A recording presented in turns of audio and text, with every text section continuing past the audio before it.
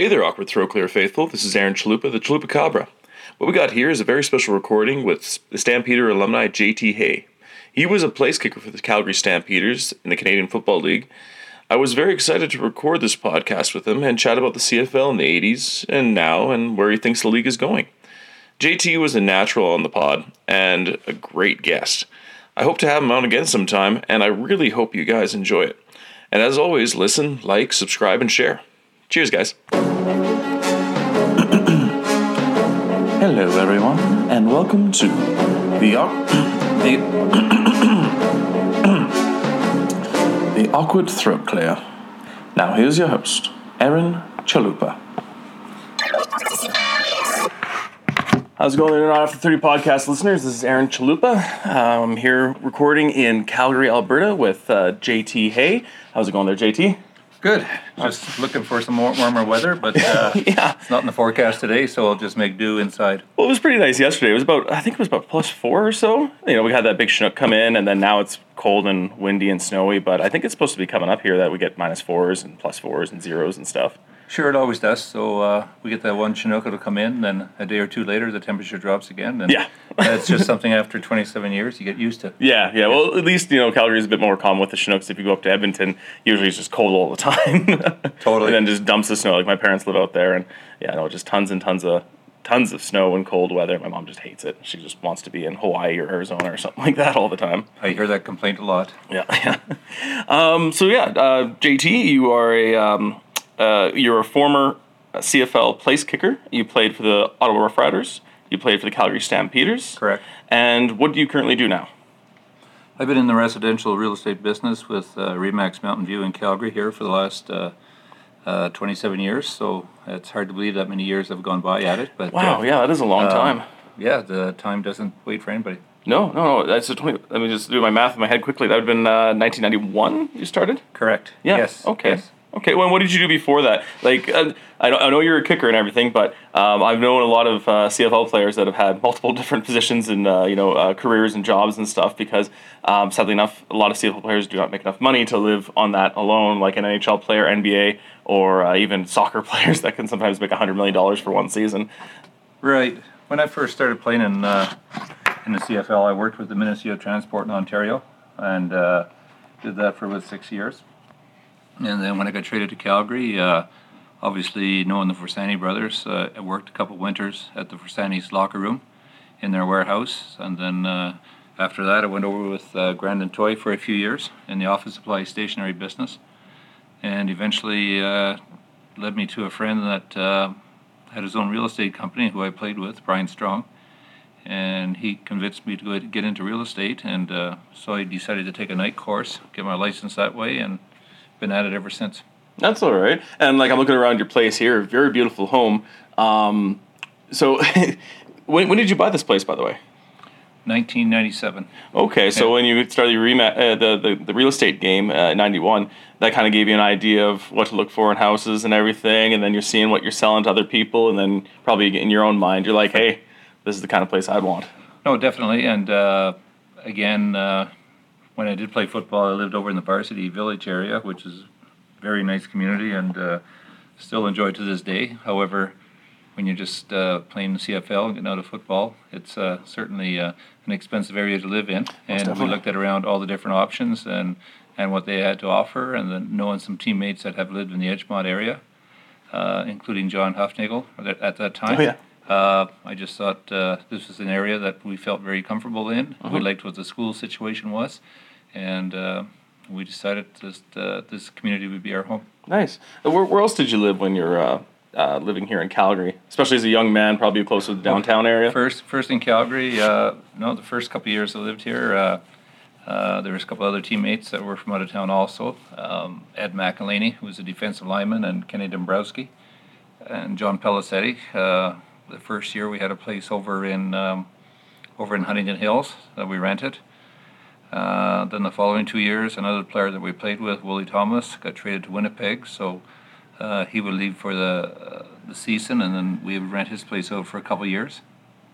And eventually Ed McElhaney, his wife was an airline stewardess for Eastern Airlines, and they decided to make Calgary home, so they bought a home But after a year or two, that part didn't work out, so I ended up buying a house with Ed McElhaney in Ranchlands. And then after that, when Ed's football's career was over, went back east. I didn't want a house that size, so I just ended up getting a condominium over in Varsity. So pretty much been all around the Northwest. At that time, it was the Northwest was quite smaller than what it is today. Most definitely, yeah. It's quite populated nowadays. It's a good, nice area, and lots of, the shops are definitely coming in. Like, I'm in Airdrie, and I really like swinging over to Cross Iron Mills. You got the Costco, got the big mall there. No, my girlfriend and I were just perfectly happy over there. So you started your career with the Ottawa Rough Riders. What was it like to play for a team that you grew up so close to? Like, because you grew up in Alexandria? Yes, Alexandria, Ontario, which is about a 45-minute drive to Ottawa at that time. It's more traffic on the road now, so it's a lot busier. But, yeah, most definitely. Grew up in a rural community. Alexandria was the closest town. Probably a population of 3,500. So were you more of a town kid or kind of a country kid? Country kid. Okay. Yes, Alexandria was the closest town, where we played went to high school and played football and hockey, and eventually after high school, it ended up going and playing with the Ottawa Sooners, who were a junior football club. Mm-hmm. And at that time, the junior clubs, whatever team you played for, they had your rights. So at that time, the Ottawa Rough Riders had the rights. Yeah. And we would practice in the same facility as what the Rough Riders would also, and they were certainly a huge sponsor of us. So I was very fortunate to be able to go to their training camps. At that time, training camps were a lot longer, and they had charity games. So in Ottawa, they called it the black and white game. And what it was, they split the two teams up, and they always wanted an extra kicker. Jerry Organ being the other kicker, he was pretty hard to unseat. So, but as a junior, they always brought me in, spent time in training camp, so I learned the ropes through them. And so, sorry to interrupt, but how old were you at this time? I was 18. 18, wow. So when it first happened was when the league went on strike in 1974. Yes. I was at a high school camp the previous week, and George Mercado, then the head coach, in his first year as head coach, he just asked, did I want to stay around for the main camp because the players that went on strike that year. So so that's where I spent my first full training camp, and ever since then, he kept inviting me back. After that first training camp, that's when I started up with the Sooners. So, but yes, got to play with the likes of Conrad Holloway, Tommy Clements, Tony Gabriel. So certainly it was a lot of fun. Yeah, some guys to look up to, and try to put your name in the roster there, and try to remain there even. Definitely. I was reading somewhere. I do a little bit of research before, if I'm talking to anybody besides my friends, because I already know them, so I don't need to do the research. You played a lot of sports in your youth. I read that you played hockey. Yes. And then you also played soccer, and that's where you kind of started getting noticed for your kicking ability. Definitely, yes. I played soccer, and in the league I played soccer and still goes to this day, and I believe it might be one of the longest running soccer leagues, if not in Ontario, maybe even the country of Canada. So wow. Called the Glengarry Soccer League. So soccer was a very popular sport in the area I grew up in, and to this day it is still very popular. Oh yeah, no, very much so in the Southern Ontario area, and I think whereabouts you are too. It seems that a lot of those colleges and universities, post-secondary, they have such a long history of soccer and soccer history.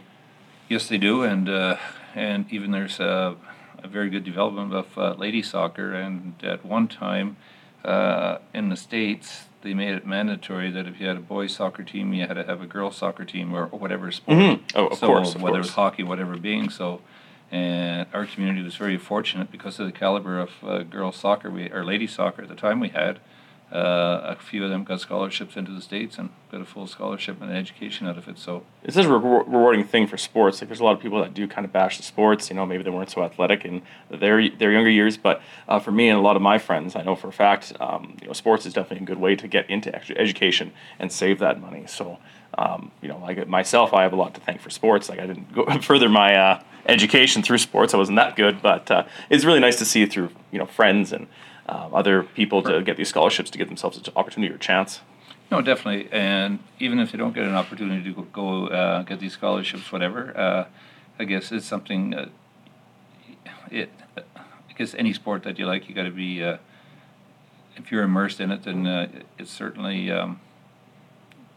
not only do you play for the love of it, but you like that competition. But I think anytime any team sport, and both my kids are into team sports, I think is a very important learning tool for any kid growing up, and it teaches you how to compete as a team, and it also teaches you the highs and lows, but it also socially you get to know people with different surroundings than you, whether you go to school with them or just play in a community or whatever it is.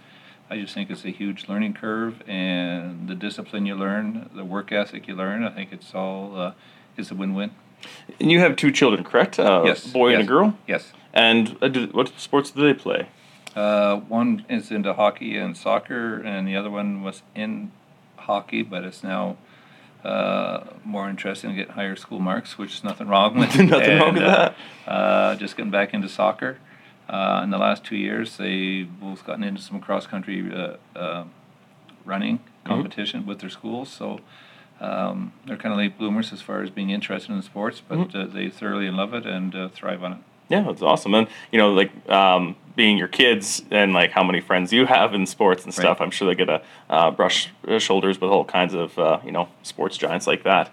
Are you part of their sports programs at all, like coaching or volunteer work or anything? No, just some volunteer work. You volunteer at casinos or, example, in girls hockey, you got to put in 10 volunteer hours. But but there's a lot of little extra jobs along the way that you just help out with the teams where they need volunteers, whether it be the time clock, whether it be handling the sweaters or whatever it is. So being in real estate is pretty tough to make a full-time commitment to a coaching job. But wherever I can give a hand to, I'm certainly more than happy to participate in, volunteer in. Totally. And it was kind of the same thing with my parents when I was playing basketball and football.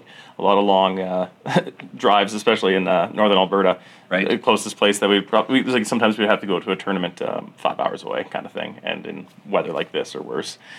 I am complaining about playing hockey in Brooks. Exactly, right? Oh, I take it back now. Yeah. Going back to when you were a kid in sports, so we discussed how you got discovered with your kicking ability in soccer. What position did you play? Or did you kind of just play all over? No, in soccer was mostly as a center forward. Center forward? Sometimes inside forward. That's what they called it at that time. They got different words, terminology. Played a lot on the wing, so certainly played in different multiple positions, but mostly on the forward line. Okay, and did you really think that you had a future in football at all at that time when somebody came up to you and asked if you wanted to play? I guess as a kid you always dream you're watching it. Totally. I was very fortunate. I had uncles that were always, being on a rural farm and everything else, we were always kicking a ball after the cows were milked, or almost every day we'd be kicking a ball around. Did I know anything would ever develop? No, you always had a dream that, geez, that would be sure nice to play. But yeah. I didn't know if it'd be as a kicker, but I'd be happy as a defensive back, which I did play in high school. And then in 1970, a good friend of mine that I played some soccer with, even though he was 4 years older than me, was Ivan McMillan, who we grew up in the same side road, played in the Gary Soccer League also. He played junior football in Verdun, and then he went on to play with the Ottawa Rough Riders in 1970, and Ivan would have been smaller than me, but not by that much. But anyways, once he made Ottawa, I said, well, geez, that certainly gives me an opportunity if I want to work at it and dedicate myself towards it. There is a chance there that maybe I can do the same thing he's doing. So he was kind of the guy that got me thinking, yes, there is that possibility. And unfortunately, his season finished in 76 and I started in 78, so it would have been fun to compete. Yeah, no, most definitely. With him, but we were both big supporters of each other all the way through, starting from in our days when we played minor soccer together. Yeah. What did your parents think about you going into football? Because it's a bit more physical than soccer. I guess it's probably just as physical as hockey. But one, you're away from the farm, so I always know that the dad definitely doesn't like it when they lose a helping hand. But yeah, there's not being around the farm to help. You're away, so that's probably a little bit of support in the money. And then also, it was a bit dangerous back then too. You know, you're getting hit by really big guys twice your size. When you're young like that, you don't really think too much about that. Of course, you don't think about it. No. A little bit different now, watching my kids play sports. But anyways, at that time, they've always been supportive. Anything I wanted to do in sports, I was never pushed into anything. It was always on my own accord that I wanted to do things. So they were always willing to back me, and whatever my choices were, they were totally fine with that. Now, behind the scenes, maybe they said something different, but Fair enough. as far as I know, they would be at every game I was ever at, whether it was soccer, hockey, football, whatever they could attend. They were certainly there. Awesome. Oh, that's great. My dad was really big into football too. He grew up in Edmonton, so he was a big Eskimos fan, and therefore I can understand that. All of his kids were. But he's actually the same age as you. So he was telling me, his days of playing, and he was a middle linebacker, and he's not very tall. He's about 5'8" now. Obviously, when you get older, you shrink a little bit. Yes. But he was a defensive all-star. I can't remember. I think he played for the North of Edmonton because they would have like a North versus South all-star game, and he was defensive all-star as middle linebacker. And then he had 5 kids. 3 of them are boys. So there's my oldest brother, Kevin, who's middle linebacker. And then my brother, Michael, was a middle linebacker. And then I was a defensive tackle. And broke the chain. I hated it. I absolutely hated it. It was just because I was much taller and bigger. Right. They wanted me on that, that in the trenches there. But then one game, we had one of our middle linebackers missing. So then I got to fill that role. And first play, boom, loss of yards. Second play, sack. So it's just like you're going to play that position from now here on in. So I was very happy about that. I was so relieved. It was so much better, and I just loved doing the pass coverage and the rush too. So, it's nice when you have parents that support their kids in sports, and they even show up to see the games or they help out. So definitely, then you do see a lot of kids out there where the parents aren't around or whatever. Yeah. There's always a soft spot for those kids that are out there. And but overall, in all my experiences, it has been pretty good with our kids playing, that their parents are out there supporting them. So definitely. So you get picked up by the Ottawa Rough Riders. You have a very good first season, from what I read and everything. Got a lot of field goals, and then you get traded to Calgary. Now, what I've read, I couldn't remember the guy's name, but he only played 4 more games in the CFL, and he didn't play for the Rough Riders at all. And then you come to Calgary, and then you just establish yourself as a Stampeder from there on in. How was that for you, just moving that far away from home and your family? I was excited because you would have been around 18 or 19 at that time too, yeah? 22. Okay. 22. Yeah, I had finished junior. Oh, so you're probably stoked to get away. Yes, I enjoyed Ottawa. I would have loved to have stayed in Ottawa, but at that time, when I got my break with the Rough Riders, Jerry Organ was the place kicker for Ottawa for several years and very successful at it. Then he had a business, a gymnasium set up similar to what a Worlds or whatever would be. It was called the Ottawa Athletic Club. And business-wise, it was taking a lot of time, and football was cutting into it, so he retired for that year. And that gave me my in Ottawa. But after 1 year, he was itching to get back. So at that time, Brancato had 2 kickers, myself and Jerry Organ. So one has to go. And with Jerry's previous experience in Ottawa, and the guy that was head coach out here was Jack Gotta, who previously was in Ottawa as a head coach. And I remember being at a high school camp with Jack also.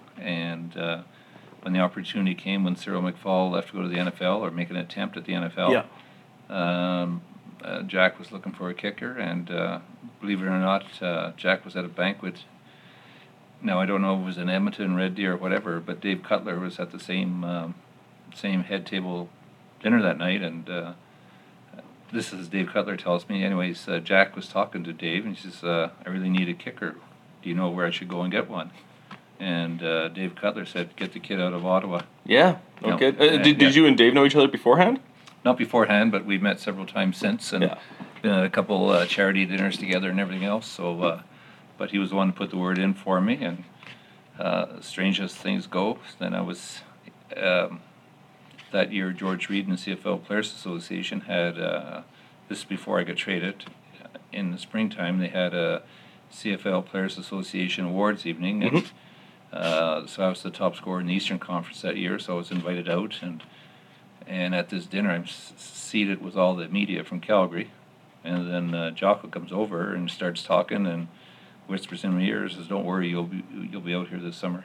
So I knew, but I couldn't say anything. Yeah, so, you're a bit excited. You're a bit happy. Maybe a few more drinks were flowing after that. No, definitely. And that's where I got to meet Ray Nettles and who was the other linebacker? Danny Kepley. Yeah. So, Kepley, yeah.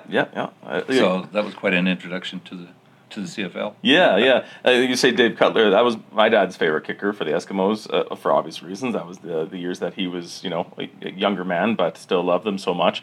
And I tell him, I'm more of a Sean Fleming guy, but that's because I grew up with him. Right. So yeah, but I've got this. There was a few years ago when I was in junior high, the CFL came out with these CFL Traditions DVDs, and so I picked up the Eskimos one. So they have the Eskimo where they talk to all the former Edmonton Eskimos and interview them and have some fun stories, and they go through the history of the team and the organization. And then on the other side, you watch throughout the CFL, and they give you the history of the CFL and everything. It's a very good DVD. But so I remember seeing interviews with Dave Cutler and Tommy Joe Coffey and Jackie Parker and all those guys. Right. So that's a lot. Those last two names are before your time. That's for sure. That's like when you were a kid. But yeah, Dave Cutler. I remember him one story. He was saying. There was I think it was like the first 3 or 4 games or something like that, he couldn't make a 1-point convert after a touchdown. Like he was missing everything. And I think it was the story how it goes is Jackie Parker goes up to him and it's like, don't be sorry. If you miss one more, you're on a bus, And he's like, I don't think I missed a 1-point convert after that. And I was reading up a fun stat about you. You didn't miss a 1-point convert ever in your career with the Calgary Stampeders. I'm not sure about the Rough Riders. I couldn't get into that information. Right. But with the Stampeders, you didn't miss one at all. And I think there was somewhere 319. It was somewhere around that number. Even with Ottawa and Calgary, never missed a convert in CFL. Now, I know a lot of people look at it. It's like you're kicking off, what was it, the 5-yard line, the 10-yard line? Well, I guess they're lining up off that yard line, so you'd be about the 15 or 20? Maybe the 17-yard line. Yeah. So a lot of people look at that and it's like, oh, that's just a chip shot. But, you got wind, you got weather, like especially in Canada, maybe you have uneven turf, all that kind of stuff. And did you know in the back of your mind throughout your career that you didn't miss one and that you kept going and going and going? Like, what do you do when you go and you have a 100% record kind of so far? Further on, you got to count yourself blessed with a good center and a good holder. Yeah, no doubt. Yeah, of course. And you got to have a line that blocks for you all the time. So I was probably one of those quickest that ever got a field goal off from a center to a holder, timing-wise. Mm-hmm. Well, that's important. Generally around the 1.1. Probably the average is around 1.2, 1.3. Doesn't sound like much, but that's the time from the ball snapped to it's kicked. Yeah. Yes. It's strange. 1.2, you're pretty safe, but at 1.3, 1.4, there's a good chance of getting blocked. So yeah. Again, a lot of different elements. I remember this one I kicked. Tom Reimer was holding for me. I think it was in Winnipeg. Really windy, gusty day, and then. He just got the ball and he just let his hands go, and I had to kick the ball. So, there's a lot of luck that was involved. No kidding. In it, yeah, yes. And again, sometimes, you got to credit your holders because they got to get the ball down, even if it's a snap that's behind you or whatever. Oh, so, so I've always been pretty well blessed. Now I've had several centers and I had several holders, but. When you had a team that was transient like ours was in the 80s. That's the way it goes. So. Well, yeah, like the center's got to, snap the ball and have that good rotation and good line to the place to the placer there, and then he lines it up for you in case it's off a little bit. Definitely. So that when you're saying that 1.2 seconds, like, whoa, that's a lot of. That's a lot of pieces. That's not just you worrying about. Right. That's a lot of pieces together. And then if you screw up, it's your fault, right? Definitely. Well, you take the blame. Yeah. If you don't, then it's a short career. And then, how does it go sometimes? I'm not sure, of the highlights that you might have been through because, CFL, and then back in the 80s, we don't have that much information on YouTube and stuff. But was there ever a point, you see it in highlights for CFL and NFL nowadays, and even, back in the 90s and stuff, but there would be the point where the snap would be muddled up or whatever, but you still think you're kicking. And then they pull it away, and maybe they're like, oh, we can't get the kickoff. So we're gonna go throw it. Like, how do you react? Because you're going, you're lining up, you're moving. So yeah, I guess it's just you got to be prepared for anything, and once you see the quarterback taking off, then the first thing you do is put your head up and try to block. Usually at that time, it's too late for me to block anyways because the quarterback is gone. So, yeah. yeah. Did that ever happen to you a few times, or? Oh, I had it once where the holder couldn't get the ball down. He got tackled, and I was just kind of standing there. Then he throws the ball at me, so then all of a sudden, and strangely enough, with that game, I knew it was second down, and there was only about 20 seconds left, so we decided to go for the field goal on second down in case there was a screw up. Anyways, went back and kicked it, and we won the game. So. Oh, there you go. Yeah. So I mean, it's. Again, you just got to be alert, and I guess that's the way football is, or any sports is. Quick to think. That's why you guys are professionals, right? To think it's you got to be ready for the unexpected at all times too, and it doesn't matter how good of a team you are. I think we've seen it in this year's Grey Cup. You see it in the NFL and the Super Bowls. When you get down to a sudden death game, one little slip, one mistake, and momentum changes around, and if you're ready for the unexpected, then. But I've seen great teams lose just on a bad turnover or whatever, and you see it all the time. And oh man, last few years in the Super Bowl, 1 yard line, and they Super Bowls, the CFL, the Grey Cups. Yeah. But that's the excitement when you get to a sudden death game. Is the team with the least amount of mistakes and turnovers generally come out the winner. Truly, yeah. No, if you watch those, then you're pretty much golden. Like it's always the fumbles and the interceptions, the costly interceptions, or just sometimes turnover on downs, a bad call by the coach. Oh, totally. It just takes that one little play and turns the game around, and it's tough. I find that for Canadian football and American football, like it's really a team effort. Like hockey, you got 6 guys on the ice on each side, but football, like you miss a block, you miss the footing here or something like that, or you're not holding the ball right, and you lose it, that can just turn the game around completely. Totally. Or even a bad flag or something like that. No, and totally. And I think, and that's the thing about football. You have 12 men on the field, and everyone's got a job to do. And if they don't, or one little breakdown, it's the results can be pretty negative. And then some teams in the Grey Cup have a 13th man on the field. That's right. And not to their benefit. No, exactly. So this isn't the first time that you've really been a Calgary supporter. Calgary was quite a dominant team, like definitely my dad's youth, so your youth as well. And they came out to a few Grey Cups in the Eastern teams like Toronto and Hamilton and stuff. And Hamilton was such a dominant team as well. Did you go to any Grey Cups when you were younger? No, I didn't go to a Grey Cup until 1979, which would have been my first year in Calgary. Mm-hmm. I've gone to 3 or 4 since then when I did play. Mm-hmm. But in the last 10 years here, and it was 2008, we've started the National Alumni Association. Very cool. Well, that was part of the group that came to that National on 10th event? Were a few of you guys part of that association? Yes, there were Calgary Alumni Association, mm-hmm. But now if you remember the Calgary Alumni Association, you're also a member of the CFL National Alumni Association. So that's not too bad to be part of. No, so we got 9 groups, and hopefully we'll add another one here soon, the Atlantic Schooners or whatever it may be. Oh yeah, I heard the Halifax Explosion possibly. Possibly, so they do have a with some humor that'd be all right, Nate. Right, but I'm not sure how many people would like that. But there is a good base of players, CFL players that are in on the East Coast right now that live there, and they played their university careers there, St. Mary's, St. Francis. Dalhousie, even you go further north, you got St. FX as well. Bruce Beaton, tremendous all-star offensive lineman at the Edmonton Eskimos, and I believe he's from Dartmouth. I can't remember exactly, but he went to Acadia. But yeah, like there's lots of football out there, and like honestly, I'm surprised that it hasn't started up years ago. Obviously, it's the sponsorship and the population, but it's just you look at it and there's such a strong football history in Halifax alone. Definitely, and another stat that I hear too is that football is growing more rapidly in minor football in Quebec than what minor hockey is. So.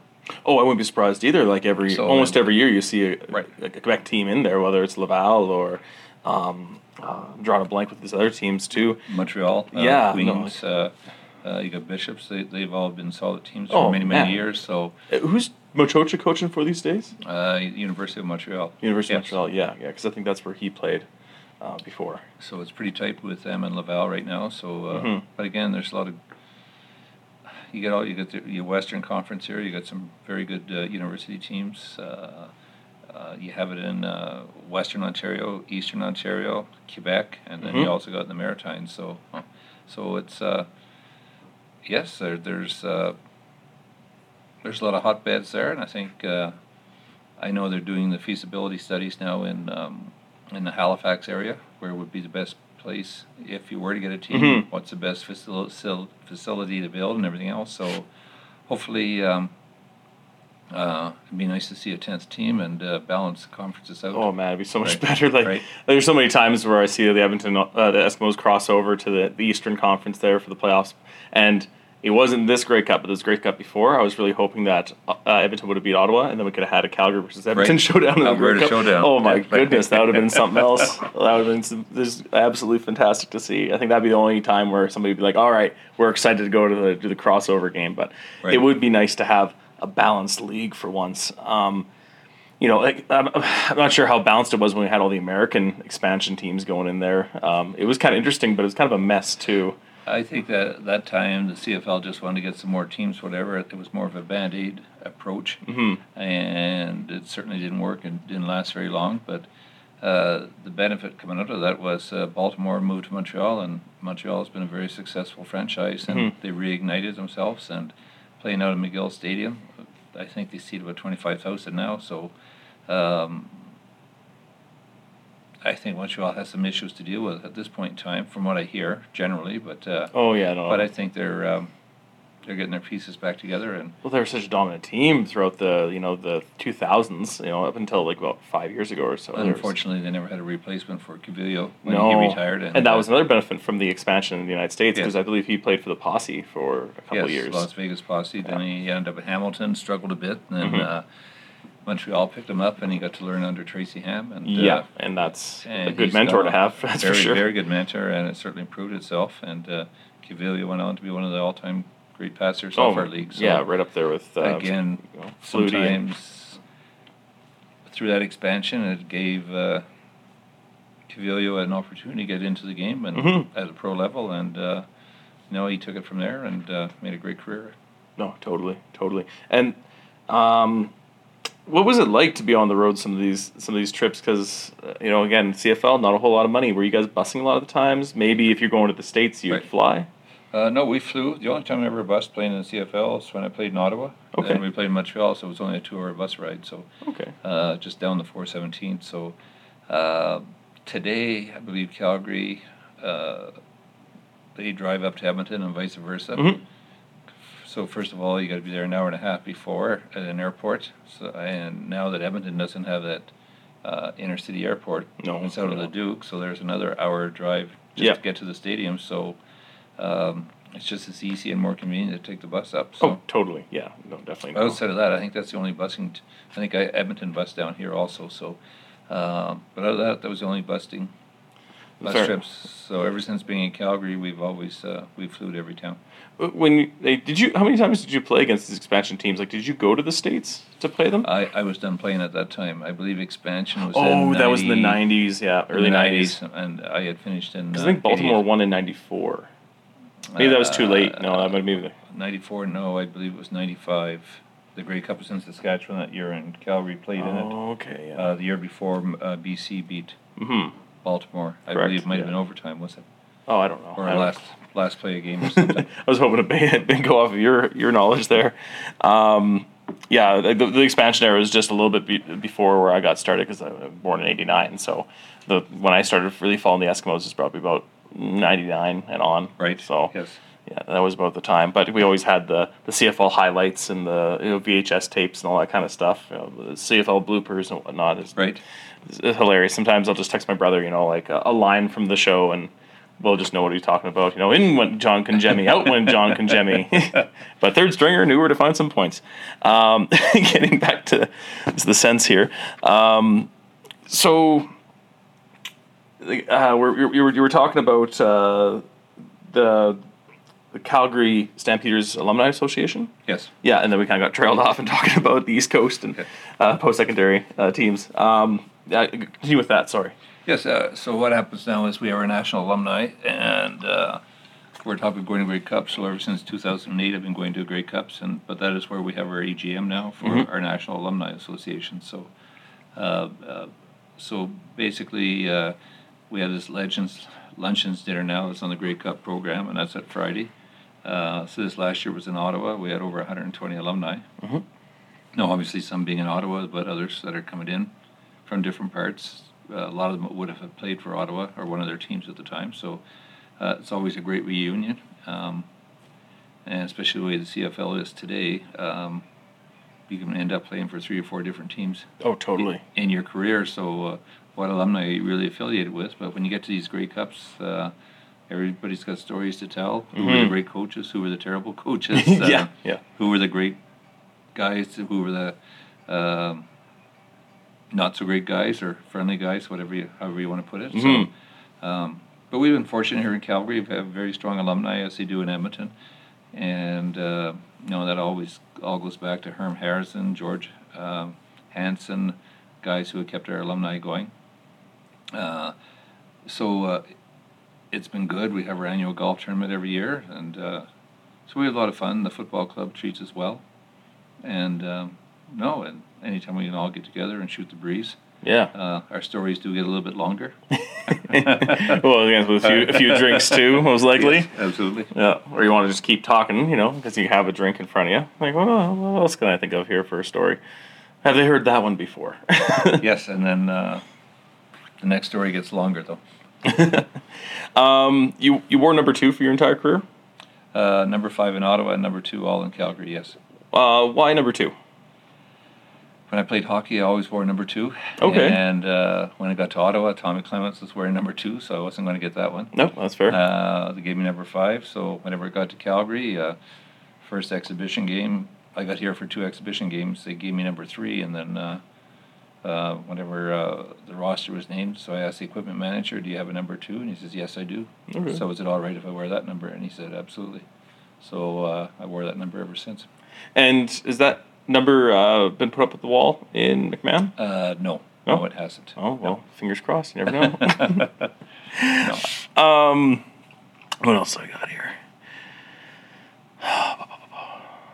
Sorry, just going through my notes. Take your time. I'm just letting the listeners know too, because they can't see me.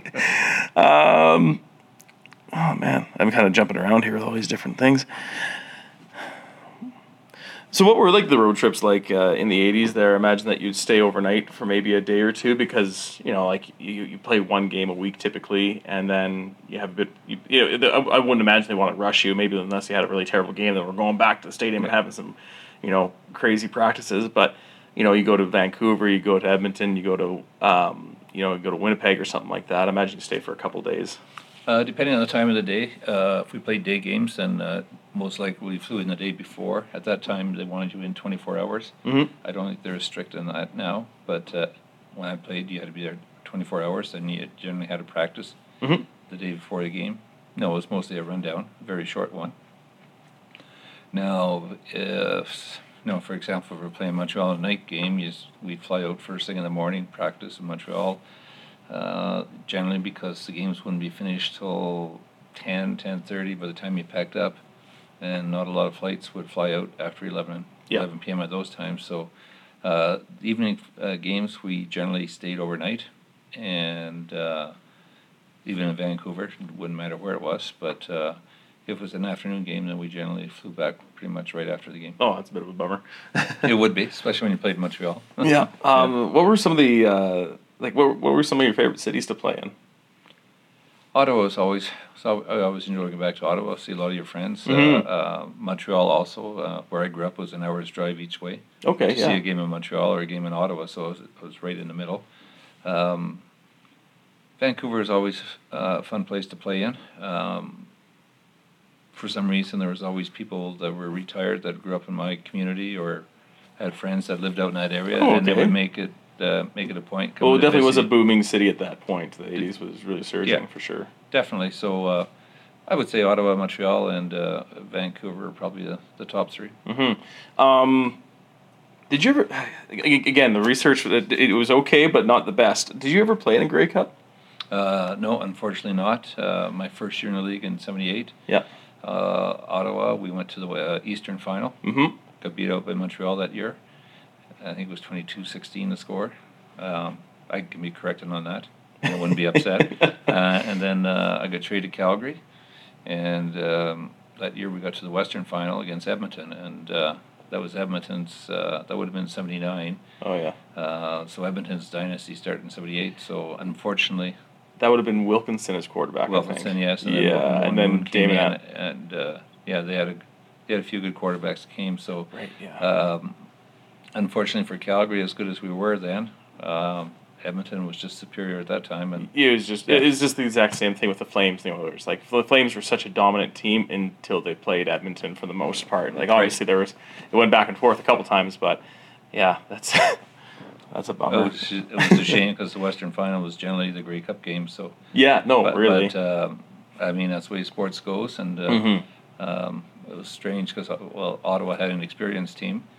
And when I got to Calgary, we had a very young team, but it was a young team that gelled quickly. And but unfortunately, we just couldn't get by Edmonton at that time. Well, it's just the way it goes sometimes, and like I guess sports goes too. It can almost be boring, kind of seeing the same team in the final over and over again. Like we haven't really seen that in our sports. I guess CFL is one of the few leagues that you can, just because of the number of teams, but like.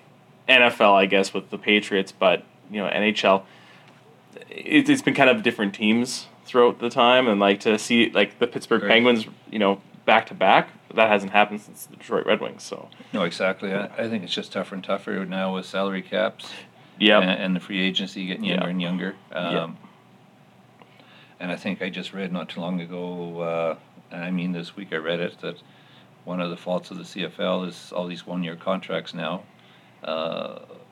Fans can't really relate to the team because there's so much movement and transient that, whereas before in the days that I played, if you started with Calgary, there's a good chance you were going to end in Calgary or play multiple years off your career with the same team. Again, towards winding down, maybe you get a year or two, like maybe a Charleston Hughes going to Saskatchewan now. Yes. I mean, Calgary certainly would love to have him, but you got 3 younger defensive linemen that are very good. What does the team do? But I mean, Charleston Hughes gave us 10 great years, but most fans, and you can relate to Charleston, he is a Stampeder, but but looking at hockey now, I see in the NHL, not to go back and forth, but no, it's fine. We like talking about our sports, and we go off the rails sometimes talking about something else. So feel free. But what I see is teams can't afford to keep their players once it gets to a certain level, and I mean. Edmonton with a Darius Bowman, one of the best receivers in the league, and they had to drop him because they couldn't afford him anymore, or with bonuses too. It's just so I think once the salaries get so high that all of a sudden, how do you keep all your other guys? So if you want to build some depth, you got to try and keep even on salaries. So you really got to rely on your scouting system. Most definitely, and I think that's where Calgary's been very successful, and I don't know if they follow what New England does, but they kind of run the similar, and they're always able to pull some athletes out that can't get going in one city, but they can pull them into another and turn in and have some very good seasons. So, but Calgary, they would like to keep Charleston Hughes, but for salary cap reasons, they couldn't do it. They would have liked to keep Tommy Campbell, but they're not going to blow the budget on one player to sell him short in another. So I almost feel bad talking about this because I think it's just ridiculous. But you got Johnny Manziel, he was thinking about coming in, and I'm not sure what I think the asking price is almost $1 million for him to come play, or maybe more, and to have a quarterback that wasn't even that good in the NFL to come up and take that much of your cap. Why even bother? Like they had that would just you just can't afford to pay quality football players to support, and I know he wanted to start around 500,000 is what I heard. Or he wanted to be the top paid, but I'm sure there'd be bonuses and everything else. What the final numbers would be, I got no idea. But you're an unproven commodity in our league, and we've seen it before where some big names from the States have come up here to play the quarterback position and bombed right out. So Yep. We're two different leagues, two different styles. Because you're successful in one doesn't mean you're going to be successful in the other. Oh, exactly. And that goes both ways. I mean, we've had some quarterbacks try to go to the States, and Ricky Ray. yes, so it doesn't rate, but a great CFL quarterback. Fantastic. One of the best, I'd say. However, you got a guy like Warren Moon that's in a Hall of Fame in the CFL and a Hall of Fame in the NFL. Yes, so, sir. Yeah. Just a tremendous athlete, and so I mean, Dickinson has tried, Tommy Clements has tried, and Doug Flutie, he had a resurgence, but he was out of football, and the CFL gave him a second shot, and got that confidence, and he was able to get another 2-3 years in the NFL, and a little back and forth, but did quite successful in his last attempt there. Oh yeah, no, like you go on and on with a lot of those guys, and Right. you know we get a lot of guys that have 1 or 2 years in the NFL and they end up coming back. Like what am I thinking here? No, frick. Say the name, I can help you. Chris Tucker. No. He was the receiver for the Eskimos. He played a little bit, I believe, in Dallas, and then he played in Edmonton for many, many years. And it's like you got Darcy Tucker that played for the Leafs on Too hockey, many Tuckers in sports. and then you got Chris Tucker, who's the comedian. Yeah. And then you have, oh man, and I was just thinking about him the other day, and I this is bad, but he was one of my favorite receivers when I was young because he was just always so dominant. Anyway, but I think it's just a situation where you got to be at the right place at the right time. Mm-hmm. You have to have the right coach that coaches what your strengths are. Yeah. And I mean, Calgary could be good. I'm just saying Calgary, for example. You got the right structure. You know who your coach is, your assistants, so you build your team around what your coaching staff likes. But if you were to come in with a whole different type style coach, and maybe it's a team that can't even make those adjustments. So, why is one coach successful one place and terrible in the next place? So yeah. Well, then not even that, but you get a player that's playing a different position. Then he comes, so like Kerry Joseph, who came from the Seattle Seahawks in the NFL to the CFL, and then he was a strong safety in the NFL, Right. and then they put him at quarterback, and he's just and dominant. Quarterback, and at that time they wouldn't let them play in the NFL at quarterback, and then he comes to our league and ends up winning a Grey Cup. So, Yeah. So, Yeah. and again, just another phenomenal athlete that's played the game, but you got to be at the right place, the right situation. It was Jason Tucker. There you go. Yeah, Be patient, we'll come back. Exactly, right. Yeah, no, I think that so many times is I'll be listening to a podcast and my friends or other podcasts will be talking about something and it's like, oh, like I can't think of the word right now, or the hockey player or something like that. I'm totally. like, it's that. Why can't you hear me? Well, we're talking about the other things that might be problems with the CFL. Like, what else do you think might be issues with the CFL at the moment that you think that could be easily changed? It seems that we've gone a better way with the commissioner. Our commissioner seems a lot better now than the previous one. I forget the previous commissioner's name, but this guy seems Jeremy a lot better. Ulrich was previous. Randy Ambrosi. Denying concussions problems with the CFL and stuff. Right, Like, oh man, like what are you doing? I'm a strong supporter of the new commissioner, Randy Ambrosi. Randy was a first-round draft pick of the Stampeders, I believe, in '84. Oh, okay. A little bit of biasness. Randy, right off the very passionate about the CFL game and very passionate about business. And in life, after football, during football, and after football, he did very well. And I think I like what he's doing. He's open. He's giving fans a voice. He's listening to people, and I think that might have been part of the CFL's problems. This upper levels not listening to what the fan wants, or now what the fan wants, and can that all be obtained? I mean, some want an earlier starts of the season. Well, you got to deal with advertisers. You got to deal with TV rights. Like, it's just not that easy that you jump into. Yeah. Had we had an earlier season this year, the weather was worse in October than it was in November here. So Truly, yeah. Like really, the weather wasn't really that crazy until the Grey Cup. So whether that's a good thing or not to move the schedule, if you move the schedule earlier, then you compete with the NHL playoffs. Mm-hmm.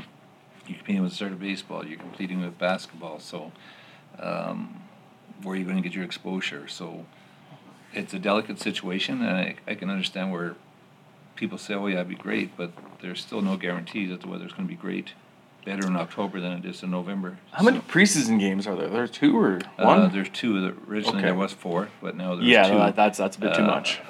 2. So I think we're starting around the middle of June this year. But again, I've been to Grey Cup games and the weather's been totally fine. Come the big day of the game, so. I know there's 2 games in October here in Calgary this year that hardly anybody in the stands because of the wind and the cold and the rain. So same thing with Edmonton. It can be brutal. But anyways, for all the playoff dates for the home games, they were all good. I know it snowed in Ottawa for the Grey Cup game, but I've seen NFL games played too where it's snowing and.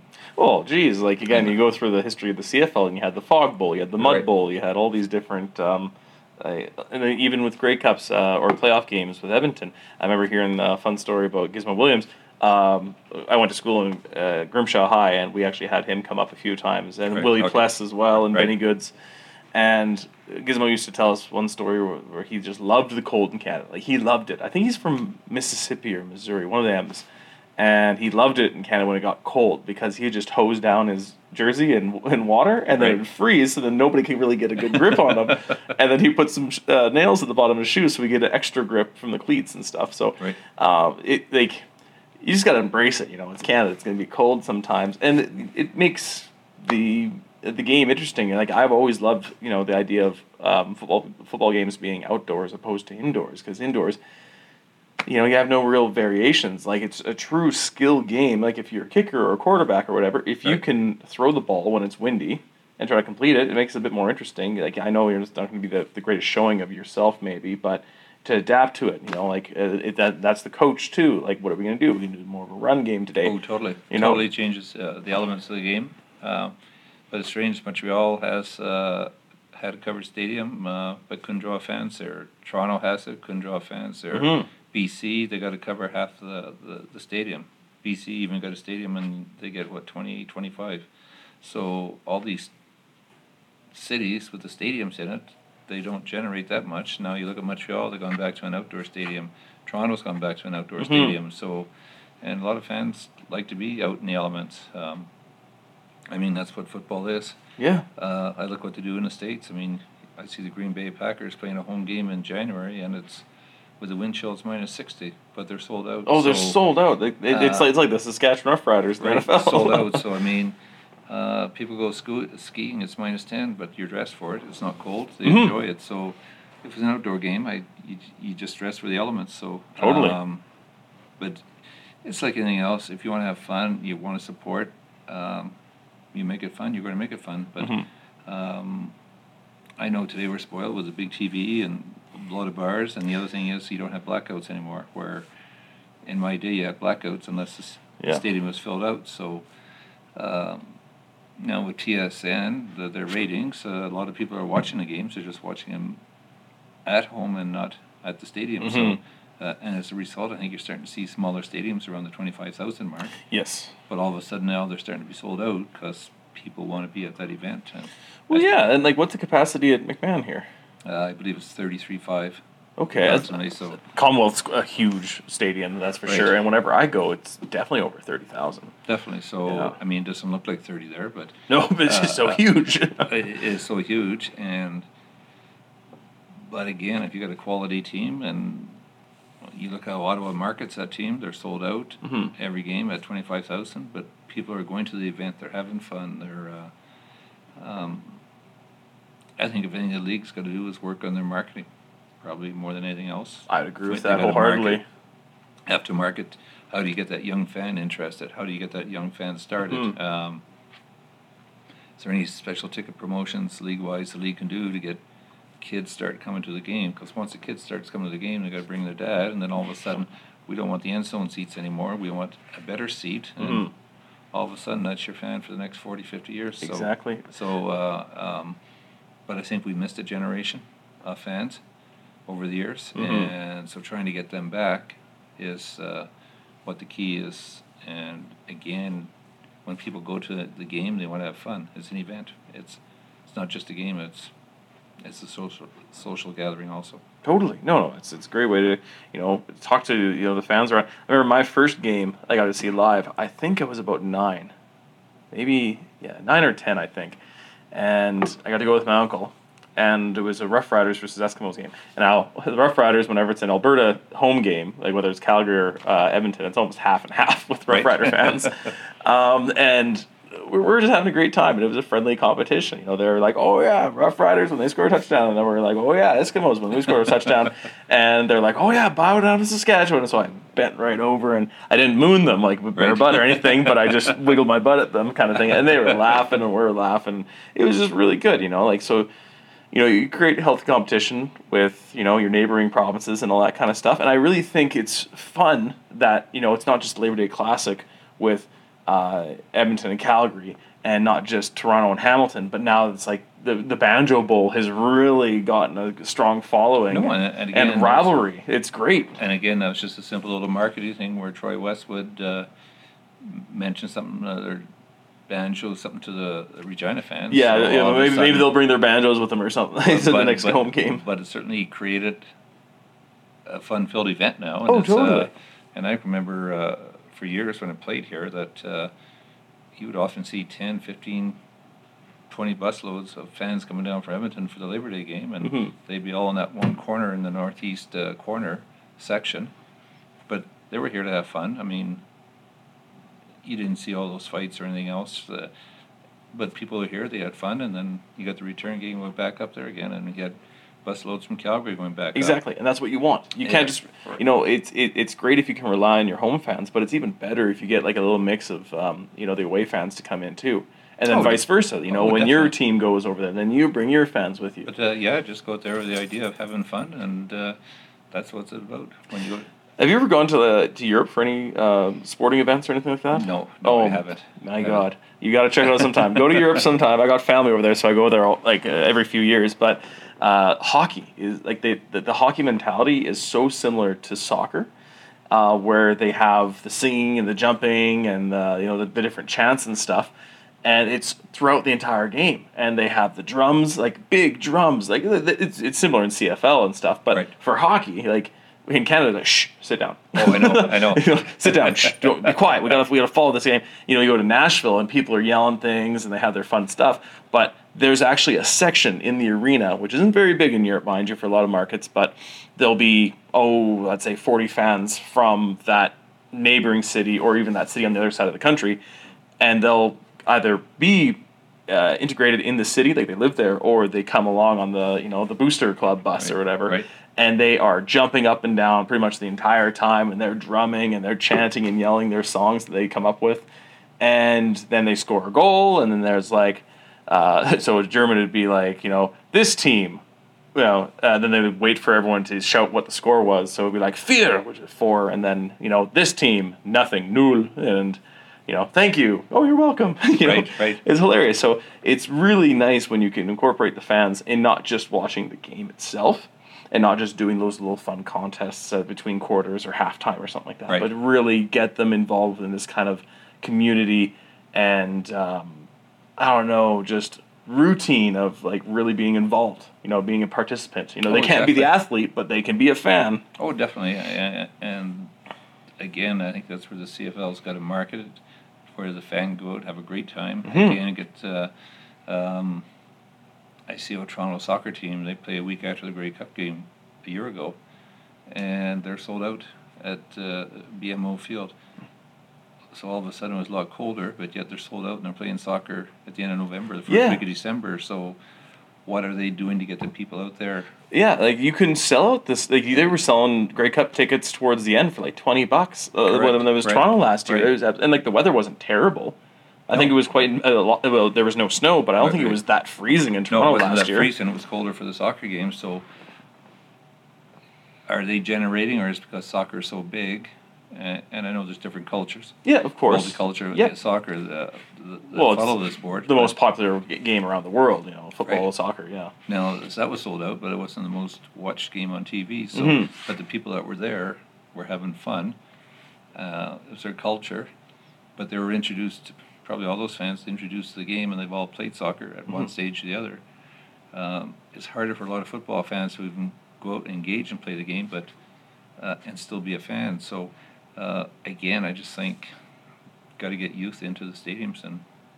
Well, once it they really become a fan. surprises me too because, like, again, Toronto, like I would say that's one of the, I wouldn't say weaker markets, but definitely not the most loyal fans or large fan base, but probably the most successful team in the CFL of all time, and Right. they just won a Grey Cup this year. It wasn't too long; they're not too far removed from the last time they won the Grey Cup. I No. think that was 2012. So, 2012. Yeah. Was it 2012? Yeah. Yes, Okay. the Yeah. 100th Yeah. year, Yeah. Yeah. Anniversary. So Yeah, and that was Calgary's playing a against victim. Calgary as well. Calgary's Yeah. a victim again. So we won't have any more Grey Cups in Toronto. Yeah, I don't even have it there Yeah. for a while. So like, you definitely still follow the game very closely. Like you're probably almost at every home game, I'd imagine. I'm at every home game unless I'm out of town. So, and that's very seldom. Do you enjoy the game more so now than when you were playing? Like obviously you're part of the game. And that's a lot of fun. Right. I for enjoy obvious the game. reasons. I enjoy the game. Like the very- rule changes and everything. Probably asked me, and I'm not quite sure of all the rule changes now. It's I don't hard get for me to too follow. involved. It's hard to follow. So. It's like, oh, that's a rule now. Okay, fair enough. Okay, so when I go to the games, it's a social event. There's always a bunch of people I know. We're always kind of in that same section. Halftime we meet. We meet with a group before the game, another group during the game, and another group after the game. So it's very much a social event also. And there's a lot of fun in the stands, and I appreciate the game. But a lot of times I only see half the game because I'm still out talking. And Yeah. again, to me, it's an event. Glad to be there. I certainly enjoy playing the game. I would do it all over in a second. Mm-hmm. And the last 2 years, Wayne Harris Jr. has invited me to help out with the University of Calgary Dinosaurs, working with their Yep. kickers. Yep. So I kind of all of a sudden you're back down on the sidelines again and thoroughly enjoying that part of it. I have no desire to be a coach. Don't get me wrong. I don't mind just coach coaching of the any kicker. kind. Yeah. Oh, just coaching the kicker's kicker fine. Yeah. and really enjoy it. And you get back and you kind of see all the idiosyncrasies off the, and it reminds you a lot back when you played again. So, man, it's just a lot of fun to help this. We have a couple of young kids that are there now, and it's just kind of fun to be back on the field again, the sidelines. But so I enjoyed that aspect, but again, I'm still a fan of the game. Mm-hmm. And at the CFL level, whether the CFL level, university level, junior level, I play junior, Yep. and even the minor football programs. Mm-hmm. Unfortunately, you can't take them all in, but fan of the game, and I think Calgary does a very good job. And there's a lot of alumni that are quite involved in coaching these minor league teams. Obviously, some of their kids are playing in it, but no different than minor hockey. If you're in there, you're definitely. coaching. Yeah, Yeah, you're yeah. a parent. You're in there volunteering. So, but getting back to your little question here a few minutes ago, I remember it was in the '90s. Sig Gucci took over from Larry Rickman, and attendance was low, and he offered season tickets for university students for $25. Yeah.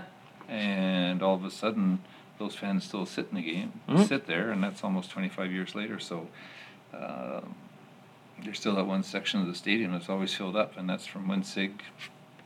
Yeah, and it was just students that could afford to go to the game, had a good time. Yeah, and they want to go. They want to Yeah. go somewhere. They want to have Oh, fun. actually, and, why not get a part of the community to come? So again, you got fans back into the stadium, and maybe that's what you do with kids, or I don't know how, but I'm sure I know Randy Ambrosia is trying to put a ticket plan together for how to get young kids back involved and going to the games. Oh, that's what you really need to do, and getting football athletes, you're competing with rugby and you're competing with hockey, lacrosse, So Oh, yes. there's Yes. there's only so many natural athletes that take to a sport and really excel.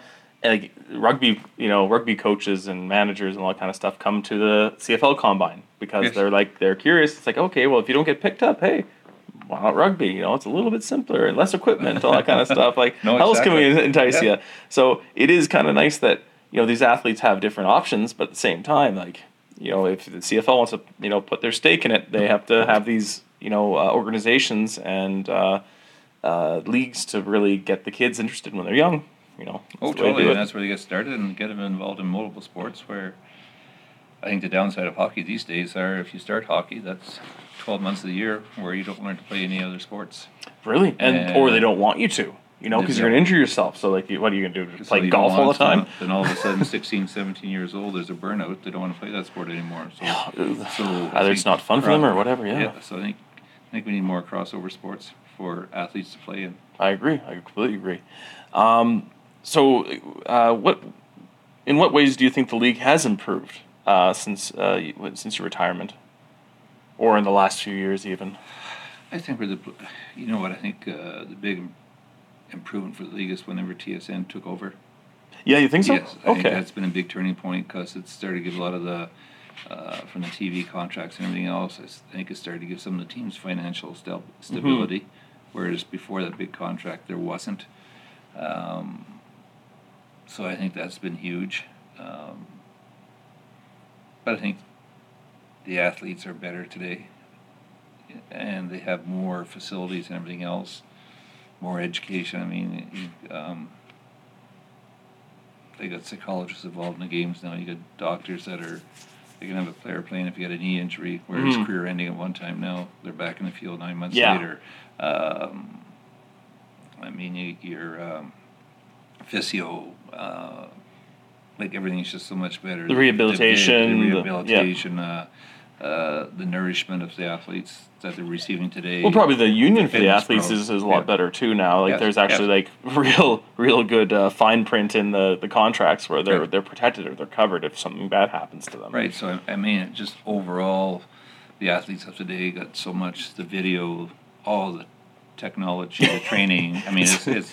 Well, it's almost kind of annoying with the technology. It's just like, all right, what? Like even the Super Bowl this year, where the guy clearly like gets in the end zone and the ball hits the end zone, but they're like, is that a completed catch? Me in my mind, yeah, totally. Why we're reviewing it 18 times, you know? No, exactly. So,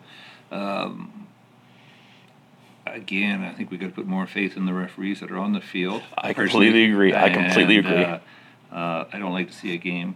Probably from a fan standpoint, the two things I don't care for is, I mean, for the players, I guess it's great, these 1-year contracts, but for the fan, the continuity is not there like it used to be. And the other is technology's taken over with video reviews, and the games are getting longer. If the video review can't pick it up in a minute, then if you got to go to that 10th degree to try and find something, it's 10 minutes later, well, all of a sudden you lose some momentum. I think the players lose some momentum. Of course they do. They want to keep going. So those would be the two things that I think I would like to see a change in. However, it might be hard to change. Yeah. Have you heard much or looked into it all with the XFL coming in? They've been there before. I think with Vince McMahon, he's trying to do it again. Play shock football or whatever. Yeah. What kind of characters is he going to have? Yeah. Playing the game, is it going to be his style from the World Wrestling? Well, apparently they can't have a criminal record. The game's going to be 2 hours long. I really don't know that much at all. Like when I was a kid, it was a big thing, and then it disappeared. And I was like, "Oh, good, thank God." But yeah, shock football exactly. That's how I kind of describe it. I just think people get their fill with the CFL. Come September, Americans love their high school football on Friday nights. Oh yeah. College, university ball on Saturdays. NCAA, NFL Sunday. Now they got Monday night football. They got Thursday night football. There's only so much sports that can go around. Totally. Am I interested to watch the spring football league? Not at all. You're going to need a name player, but if you just have one name player, he's not going to make everybody else great. And I just think fans want to watch basketball in the wintertime, or look at how big basketball is in college and university in the States. So I just don't see Canadians focusing in on there's got to be a quality of play to the aspect too, and like a bit of a legacy mentality. It's like, okay, XFL, they came and they went. Like, what would happen if the WHA came back for in fight against the NHL? Right. How many people are they going to be able to entice? You know, are they going to be able to pull away like another Bobby Hull again and get another Wayne Gretzky? So like, there's only so much talent, and then once you dilute it too much with these leagues, and especially how different these leagues are, it's going to be almost kind of annoying. No, I mean the European League. I don't believe they have that anymore. Or is that still going? I'm No, not I don't sure. think they do. I think they So, have something else, but it's nowhere connected to the NFL. Arena football. They have something may last a month or two, but I just don't see how you're going to lure a big name quarterback to play in your league Unless when, they got banned from the NFL. So the good players, the good quarterbacks, what they're getting paid now. The guy from San Fran, I think, what's he getting, 17 to 20 million a year? How can a new league afford that? How is a new league going to get a big contract from a TV station? Exactly. I just see how strong the NHL is in the States, how strong basketball is in the States. Baseball starting up now, so I just think there's only so many things that. And in that so many people can places too. Like, Right. what are you going to do? Like, have 2 arena football leagues? Teams in New York as well. When you already have 2 football teams, 2 basketball teams, pretty much 2 hockey teams. Totally, and I just think. Who's going to go to these games? No, I just think people will follow the CFL football. They'll follow high school football. They're going to college, university football, and the NFL, and the NFL goes right into the first week of February now. So, I just think it's tough for a spring league to do well in football. Moving along here, what are some of the more memorable moments of your career?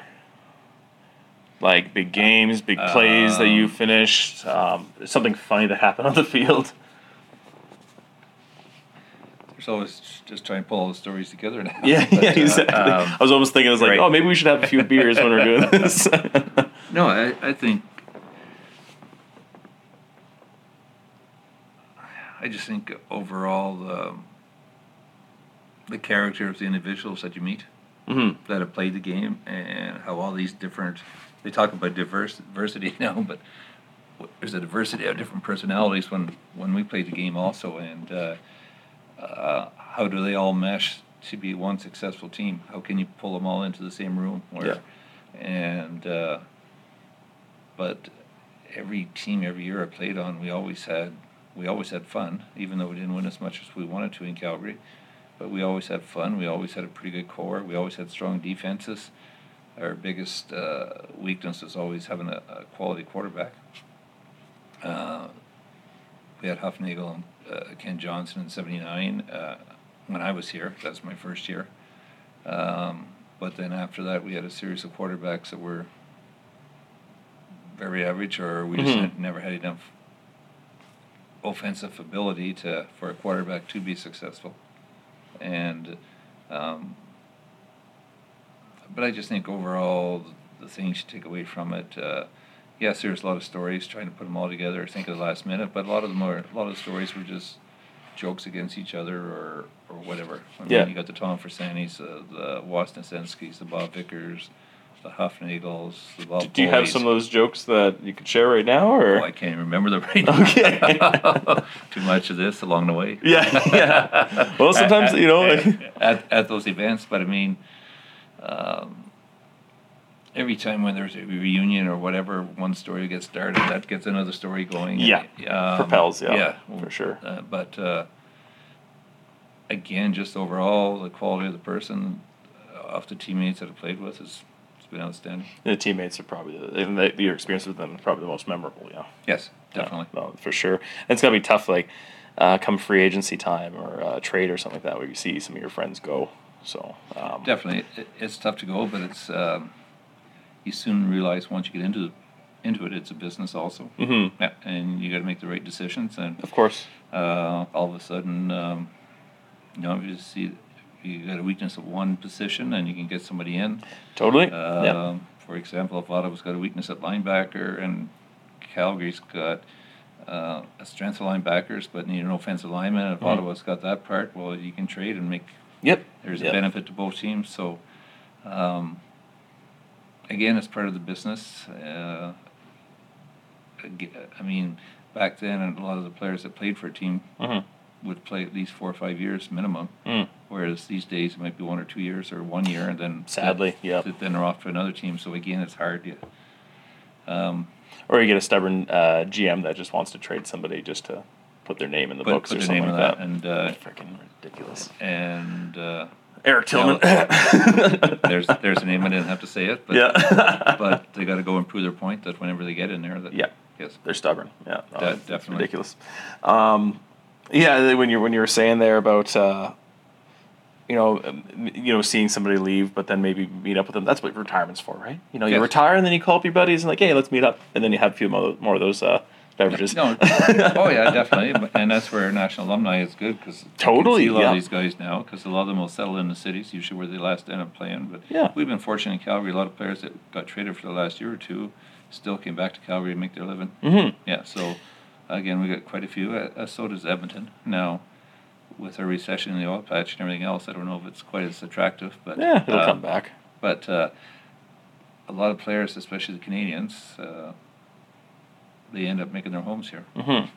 And what was it about Calgary that made you really want to make this your home? I don't know. I just felt the warmth of Calgary the day I got traded here. That's good. It just felt like, hey, this place is great. I like it. I like the atmosphere of the city. I like the attitude of the people. And no, it's just a friendly, warm feeling. And certainly to this day, I still have the same feeling about Calgary.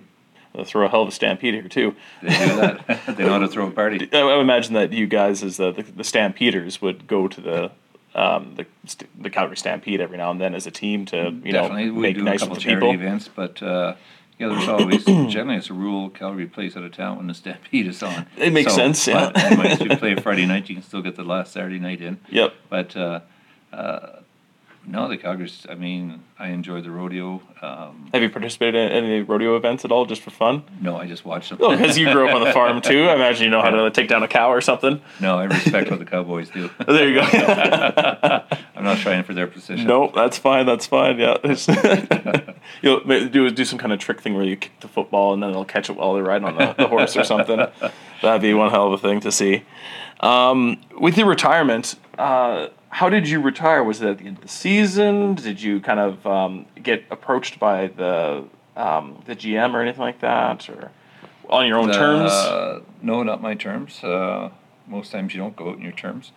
We had a coach here by the name of Larry Kuharek, and Larry either liked you or he didn't like you. And Sorry to bring this up. no, and I think he felt threatened by veterans, and once he got a 3-year contract, he did a lot of cleaning house, and so there's myself, Rob Smith, and Bob Poley got released after the Labor Day game, but he still had to pay us for the rest of the year anyways because we were released after Labor Day.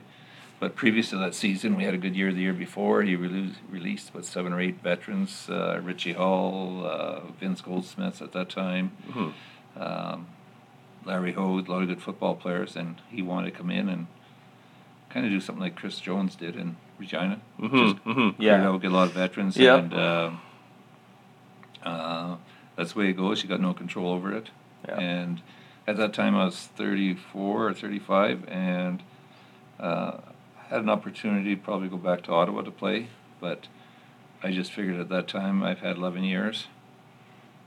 I love the city, and if you still want to live in the city and keep yourself entrenched, well, whatever you do, then if you went back to Ottawa for a year or two, then do you lose your contacts that you had here or whatever and enjoy the city? And if I did go back to Ottawa, how many more years were you going to get out of it? Is it going to be 1 or 2, or at some point in time you got to get on with your life? Mm-hmm. It was fun being a kid for all those years. For sure. Enjoyed it, but reality of it is there is a limited time to your career in pro sports. So, no, I just, but I still ended up getting paid out for the rest of the year. And again, I had an opportunity to go to Ottawa, go to Edmonton, because they had some kickers going through some things at that time. But at the time, I think at a certain point in time, mentally, you've had enough too. Where the fun was starting to leave the sport. Yeah, I don't want to make it sound terrible, but maybe kind of gave you like that reassurance that, hey, maybe I am done. Maybe. And I had 11 good years. Could have squeezed out another 1 or 2, possibly. Would it be where I was going to be happy? That part I can't answer because I never tried to do that opportunity. So, again, at the end of the day, I felt I had a good career, and I'm very happy with it. And I'm still in Calgary here, and still enjoying Calgary very much. And, Yeah, no, it seems like it's all right in here. Right, so you know? it fits, fills my needs. So Totally. Again, I was reading. I'm not sure if it's how accurate it is. But you got to have your chance where you got to go on the field during a game, wave to the fans at all or anything like that. Later on in your years, maybe. There's been. That's got to be some nice closure there, where you're like, Well, there's been a Wall of Fame induction dinner, so yeah, you have your name up on the wall. It's nice. It's what other people voted you in. It wasn't you that did it. Yeah, no kidding. Voted by peers. It was a nice honor. If it wasn't there, it wouldn't have been a big deal neither. Mm-hmm. But no, there's time now and then. You're still invited to different events onto the field and everything else. Whenever the club needs your help, certainly more than happy. There's a great relationship between the club and our alumni association. So, even last year there was an event for Hometown Heroes where they recognized somebody from the emergency EMS or firefighters, police, or whatever. Military people, and then they'd have one alumni out for every game, and they do a little brief story on you, what years, blah blah blah, and so they still interact, and the club does a good job if you're still living in the city. Totally, yeah. Well, there's a lot of give and take, like when you were with the team, and then when you left the team, and then like even now, it's a lot of give and take relationship. You gave a lot of your loyalty and your years and your blood, sweat, and tears and all that stuff to the team and the city and the organization, all that kind of stuff. And it's nice when they can give you a piece of exactly. recognition and all this other kind of stuff. Like you were a Western All-Star or a CFL All-Star, I believe. Western All-Star. Yeah. Yes. Yeah, that's a hell of a right. Yeah. So I mean, an accolade.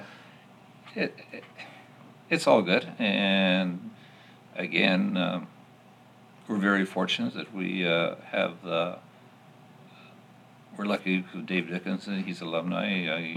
John Huffnagel has been alumni. Jack Otto used to be alumni. I mean, there's a lot of coaches or management people down the system, and they want to be able to help the alumni, and the alumni want to help them. So it's hey, we still get the comments from the public also. What's wrong? Even though we're not playing, we weren't on the field. Yep. What's going on with you guys? Oh, people will tell you everything. Yeah, what's wrong with you guys? I always love hearing the stories about the hockey players, and it's just like, yeah, this is what you should do in the power play. Oh yeah, thanks there, Mr. Guy who works the deli counter at Subway. Definitely. You know what's going on. Yeah, so for sure. So I mean, it's again, when you look back at the whole thing, the whole situation, the club's been good to me, the city's been good to me, so that's all I can ask for. Oh, that's really all you really need. Just a closing question here. When did you fall in love with football? I've always liked football as a kid, watching it on TV and everything else, even though I played a lot of soccer and hockey. But when was the moment where it's like, this is for me, this is going to be a part of my life, I want this to be a part of my life? I would say the first high school camp I went to in Ottawa. Now I played high school football. My first year I played high school football junior. I never kicked. They already had somebody else. Then the second year I played junior. I did the kicking, and then I did all the kicking in high school from after that.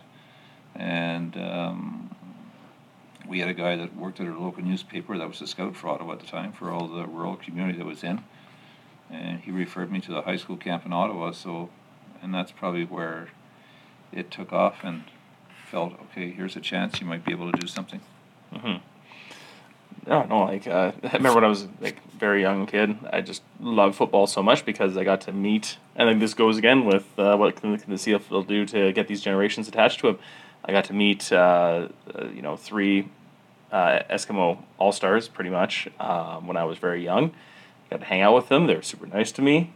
We lived 5 hours north of Edmonton, so we couldn't go to a game all the time. But, I had an extended family that lived in Edmonton, so whenever we did visit, and zip in there.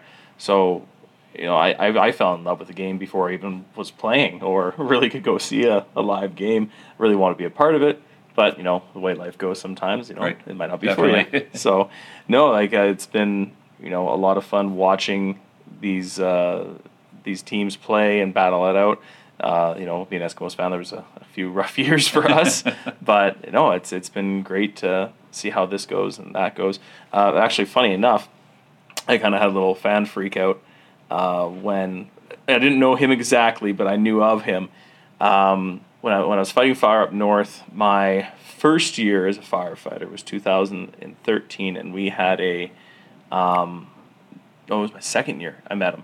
It's 2014, I met him my second year, and his name's Scott McKenzie. Now, he was a CFL kicker for a bunch of different teams, and he actually got to play with Calgary. I wasn't sure if you knew the name or not, but he was a kicker, quite a tall guy. I think he was about 6'5" or so. Mic check. And he actually played in Calgary for a few years, and he would tell me stories about how he'd kick the ball as hard as he could to Henry Burris, and Buddy would catch, like, whoever the kick receiver was at the time would catch the ball, pass it off to Henry Burris, and he would throw it all the way back, like 80 yards or something like that, just no problem at all. Right. And so Scott's just like, oh, for frick's sakes, and he'd kick it even harder and harder and harder. But yeah, every time, just no problem at all, just throwing it right back to him. But yeah, he was also, I think, the first and only kicker, for sure in modern history for CFL, that had a kickoff or a punt. I can't remember exactly. I was kind of drunk at the time when he was telling me the story, and I was freaking out because it was so cool. But he was playing for Toronto, the Argonauts, and he'd kick it, and no one was grabbing it, but he got there fast enough to pick it up and ran in for a touchdown. It was an exhibition game, but it was like, well, that's a hell of a story. But him being 6'4" and like 210 pounds, a solid brick shithouse, right, he could do that. He played a little bit in the NFL too. I think he went to a few camps for Miami or Philadelphia or Atlanta or something like that way back in the day. But yeah, he was kind of funny because he was a 41-year-old rookie for firefighting as well. But yeah, tremendous athlete. Played a little bit of pro basketball in Australia too. But I just figured I'd just name drop there, see if you recognize the name or not. Not offhand. No, that's fine. That's fine. And I guess we have one last question. Do you have an early favorite for the Grey Cup for this coming year? I think I know the obvious answer, but I'm also going to say Calgary. But, I think Edmonton's going to give them a very good challenge. Both teams are going to challenge each other very well. I'm happy that the Eskimos re-signed J.C. Sherritt. That was a huge thing. Sadly, we had to get rid of Darius Bowman. That was a big hit to our team because him and Riley were just chemistry was great. Definitely, but I got to think Regina's going to be a team to keep an eye on. But I still think right now it'd be Calgary, Edmonton from the west, and from the east. Just with the Trestman-led team and Joe Thompson, I think Toronto's going to be good. I think Hamilton's, they came on under Jones last year. Mm-hmm. Ottawa's made some changes. They're pretty strong at quarterback. At this time, I just don't see Montreal being very successful with a coach that doesn't have any CFL experience. And I don't see where their quarterbacking is. So I'm kind of looking at the quarterbacking of Ottawa, Toronto, and Hamilton. Now, I think all three teams is going to be pretty competitive, but I just got to think with Trestman, run team, and Ricky Ray being back, I think Toronto's probably a pretty good bet right now to be able to use. It was an exciting Grey Cup, that was for sure. That's been for a few years in a row now. So, hopefully the CFL grows. Hopefully you keep enjoying your time with the team and in the city. Thank you very much there, JT. You're welcome anytime, and thanks for being a great fan of the game. Yeah, no problem, no problem. I'm sure we'll run into each other a few more times. For sure, and I hope you guys really enjoyed the podcast. Maybe we'll be able to record another time, or maybe get some more Stampeder alumni that I can just brag how much I love the Eskimos more than Stamps. For sure, just let me know. Yeah, sounds great. All right, thanks a lot. They're Not After 30 podcast listeners. This is the Awkward Throat Clear with Aaron Chalupa and JT Hay. Tune in next time. We got a few more podcasts coming up this way. I'm going to try to bulk up as many episodes as possible because who knows what I get up to, and it's going to get busier and busier as the summer comes along with fire season. Have a good one.